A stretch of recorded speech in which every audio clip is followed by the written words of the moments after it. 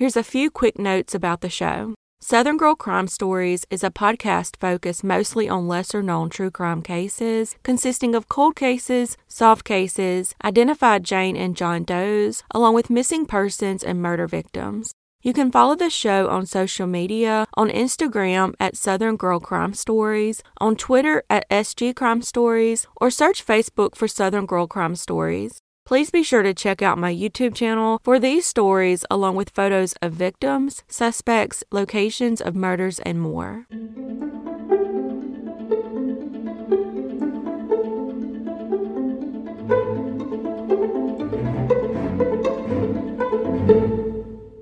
On December 16, 1985, a couple of hunters came across the remains of an unidentified female at a dead end on then County Roads 59 and 90 in Pearland, Texas, just south of Houston. The remains were found on land that is now part of the Silver Lake subdivision. The victim's manner of death was ruled a homicide as the result of a gunshot wound. However, they were unable to determine the victim's identity, which would remain the case for 36 long years. The body was found in a pasture about 50 yards from the road's intersection. At the time, she was believed to be a Hispanic teen between the ages of 15 and 25 years old. Investigators recovered a small red sweater, a pair of blue jeans, and a woman's wristwatch, which had a square face and a maroon leather strap. It was determined that she had died 6 to 12 months before being discovered. The area where she was found is about 20 miles west of an area known as the Texas Killing Fields, where the bodies of no less than 30 missing and murdered women and girls have been found since the 1970s. In October of 2022, Brazoria County investigators announced that Jane Doe's real identity was that of missing 16-year-old Alicia Marie Cooks, who went by Lisa. Lisa was born on January 16, 1969, and had been reported missing in the Houston area by her family in the summer of 1985. Before her identification, her family provided DNA, which was added to the NamUs database. This, along with the help of her brother Byron Parker, is how her identification was finally made. At this time, investigators do not believe she is related to the other victims found in and around the Texas Killing Fields. As of March 2023, they are still trying to determine who took Lisa's life all those years ago.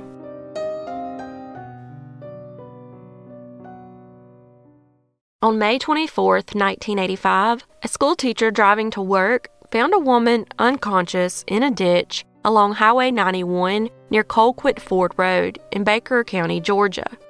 She was rushed to Phoebe Putney Hospital in nearby Albany, Georgia, where she was treated for severe head trauma and abrasions on her face, arms, and back. The woman had apparently slid about 60 feet on the rough roadway. It was likely that she had either fallen or was pushed from a moving vehicle, though investigators could not rule out the possibility that she was the victim of a hit and run. There was also no evidence that the woman had been beaten or sexually assaulted. When she was found, she had no identification and was given the name Baker County Jane Doe. When found, she was wearing a gray t-shirt, faded blue jeans, and white Keds tennis shoes.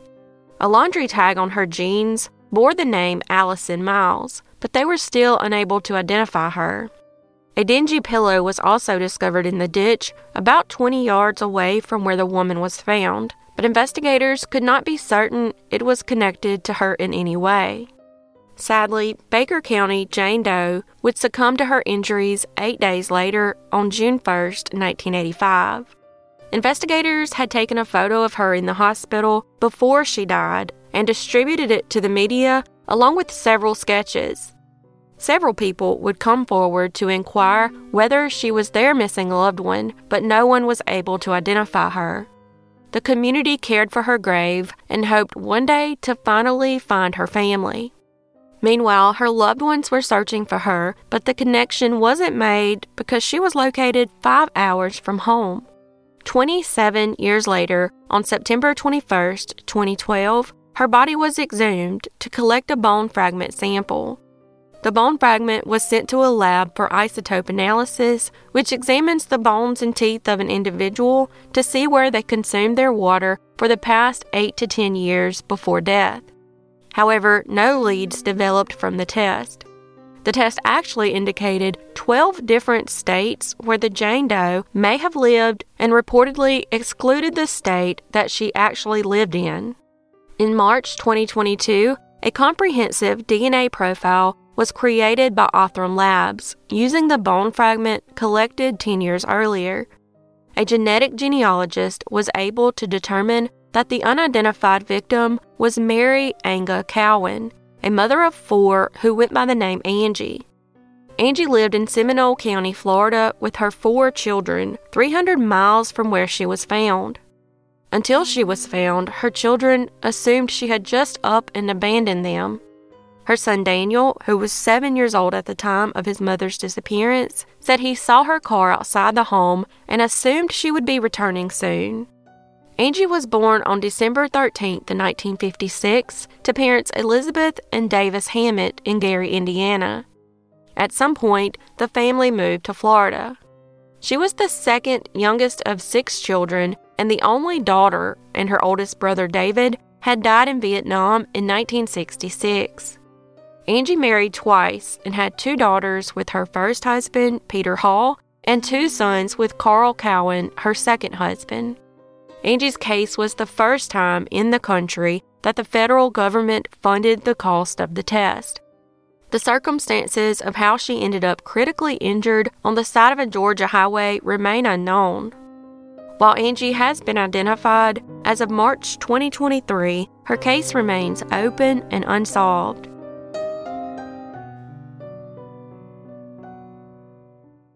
On October 24, 1997, a woman's body was located in Lake Michigan, floating next to a break wall in Manistee, Michigan.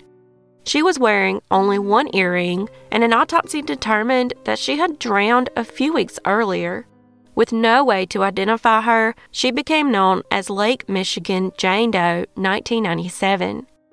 Then, 23 years later, in 2020, authorities began looking at her case once again. However, bone samples from the Jane Doe's remains were not deemed suitable for traditional testing due to their degraded state, so they were sent to Intermountain Forensics. Nearly a year later, with the help of genealogy research, the victim was identified as 26-year-old Dorothy Lynn Ricker.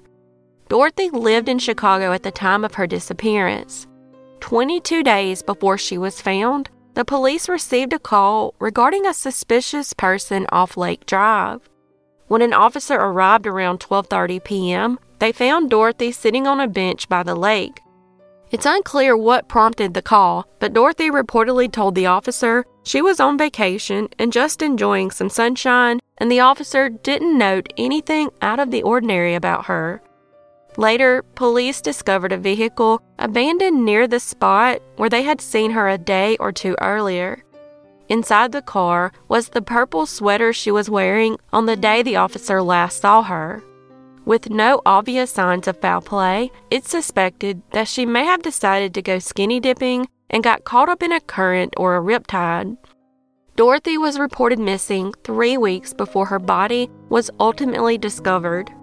At this time, foul play is not suspected in the case.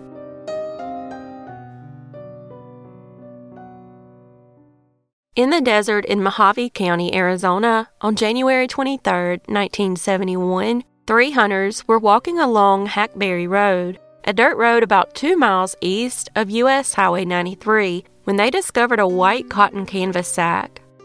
The sack had a company name printed on it, Deer Pack Ames Harris Neville Company, and was tied at the top with rope.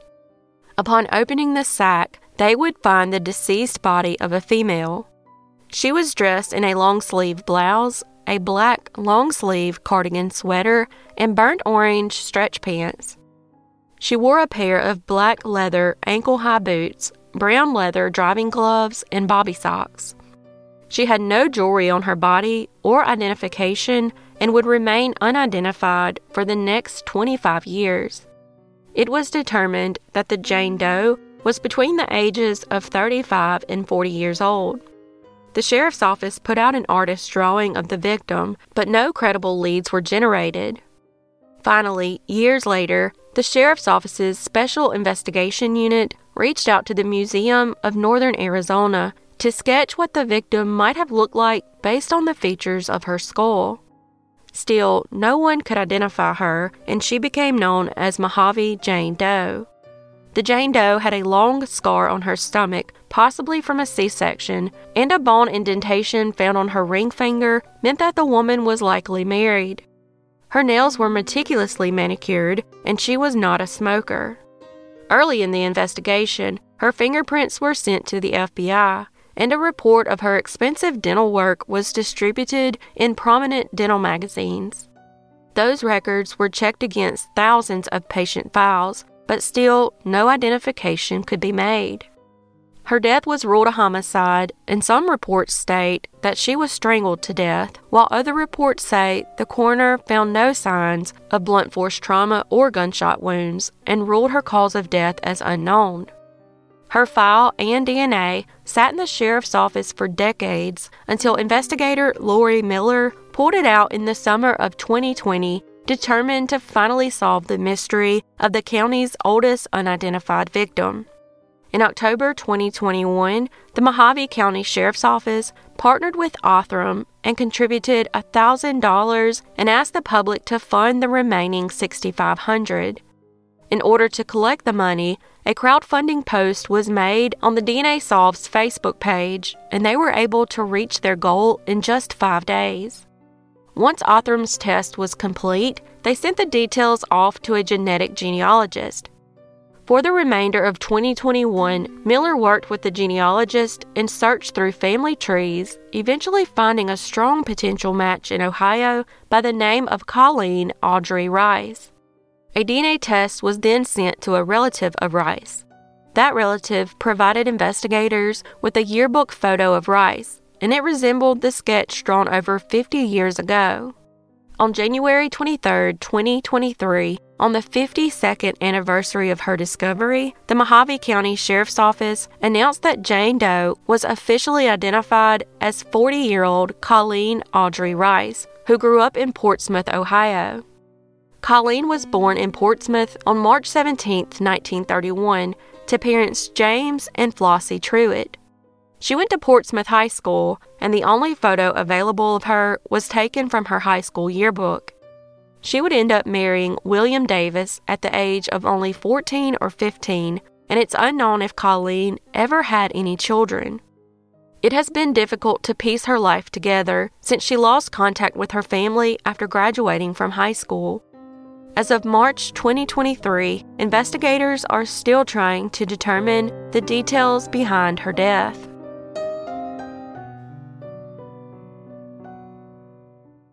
On December 10, 1988, local residents gathered for a community cleanup event held alongside Bayside Drive in Atlantic Highlands. During the cleanup, something caught the eye of one of the volunteers. At first, he thought it was a plastic ball, but once he got a closer look, it turned out to be a skull. After authorities were notified and began searching more of the area, they found almost 85% of the skeletal remains. It was later determined to be that of a white female between the ages of 15 and 18 years old. The area she was found in was described as a wooded hillside off Lower Bayside Drive, leading to a Sandy Hook Bay beach, which later became the Henry Hudson Bike Trail. A botanist reviewed the scene and the tattered clothes found on the remains and estimated that the body had been there for about 15 years. This would put the year of her death between 1973 and 1975. She was wearing platform sandal shoes, knee-high white acrylic socks, a gray and red nylon long-sleeved lace top, and a white bra. In 1992, with the assistance of the FBI, a clay reconstruction was made over the skull and showed what she might have looked like. In 1997, several parts of the skeletal remains were sent to LabCorp in North Carolina for mitochondrial DNA profiling. Meanwhile, she became known as Monmouth County Jane Doe, and it would take 33 years to determine her identity. In 2020, authorities reached out to Bode Technology, who were able to create a DNA profile. The profile was then given to a genetic genealogist.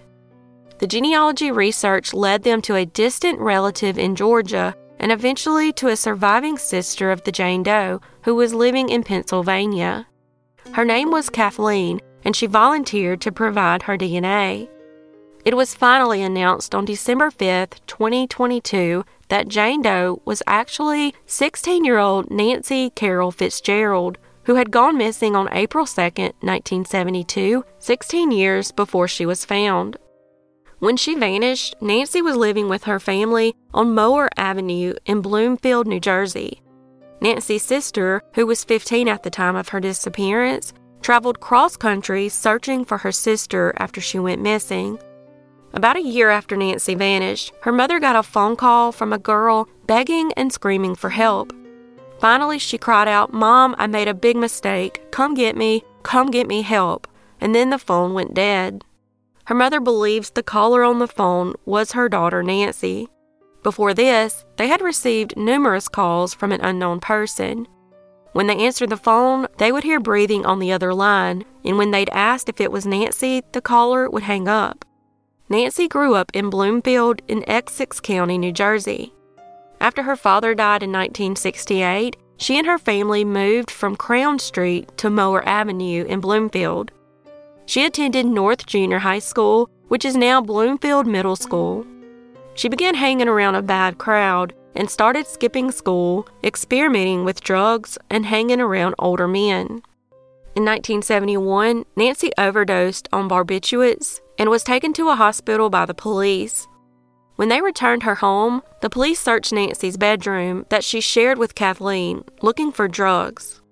They eventually found more barbiturates that Nancy was supposed to be selling.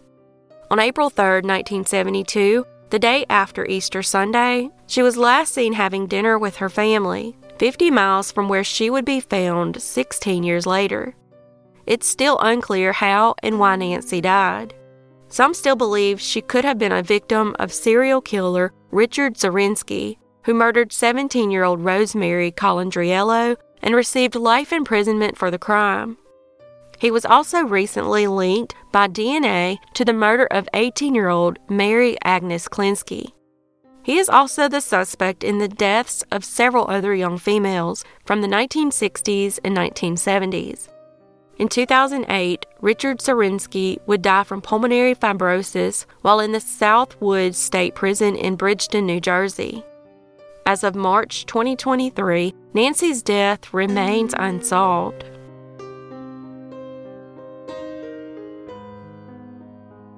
Thanks for joining me today on Southern Girl Crime Stories. Please be sure to check out my YouTube channel for these stories, along with photos of victims, suspects, location of murders, and more. As always, your support is very much appreciated, and I look forward to seeing y'all next time.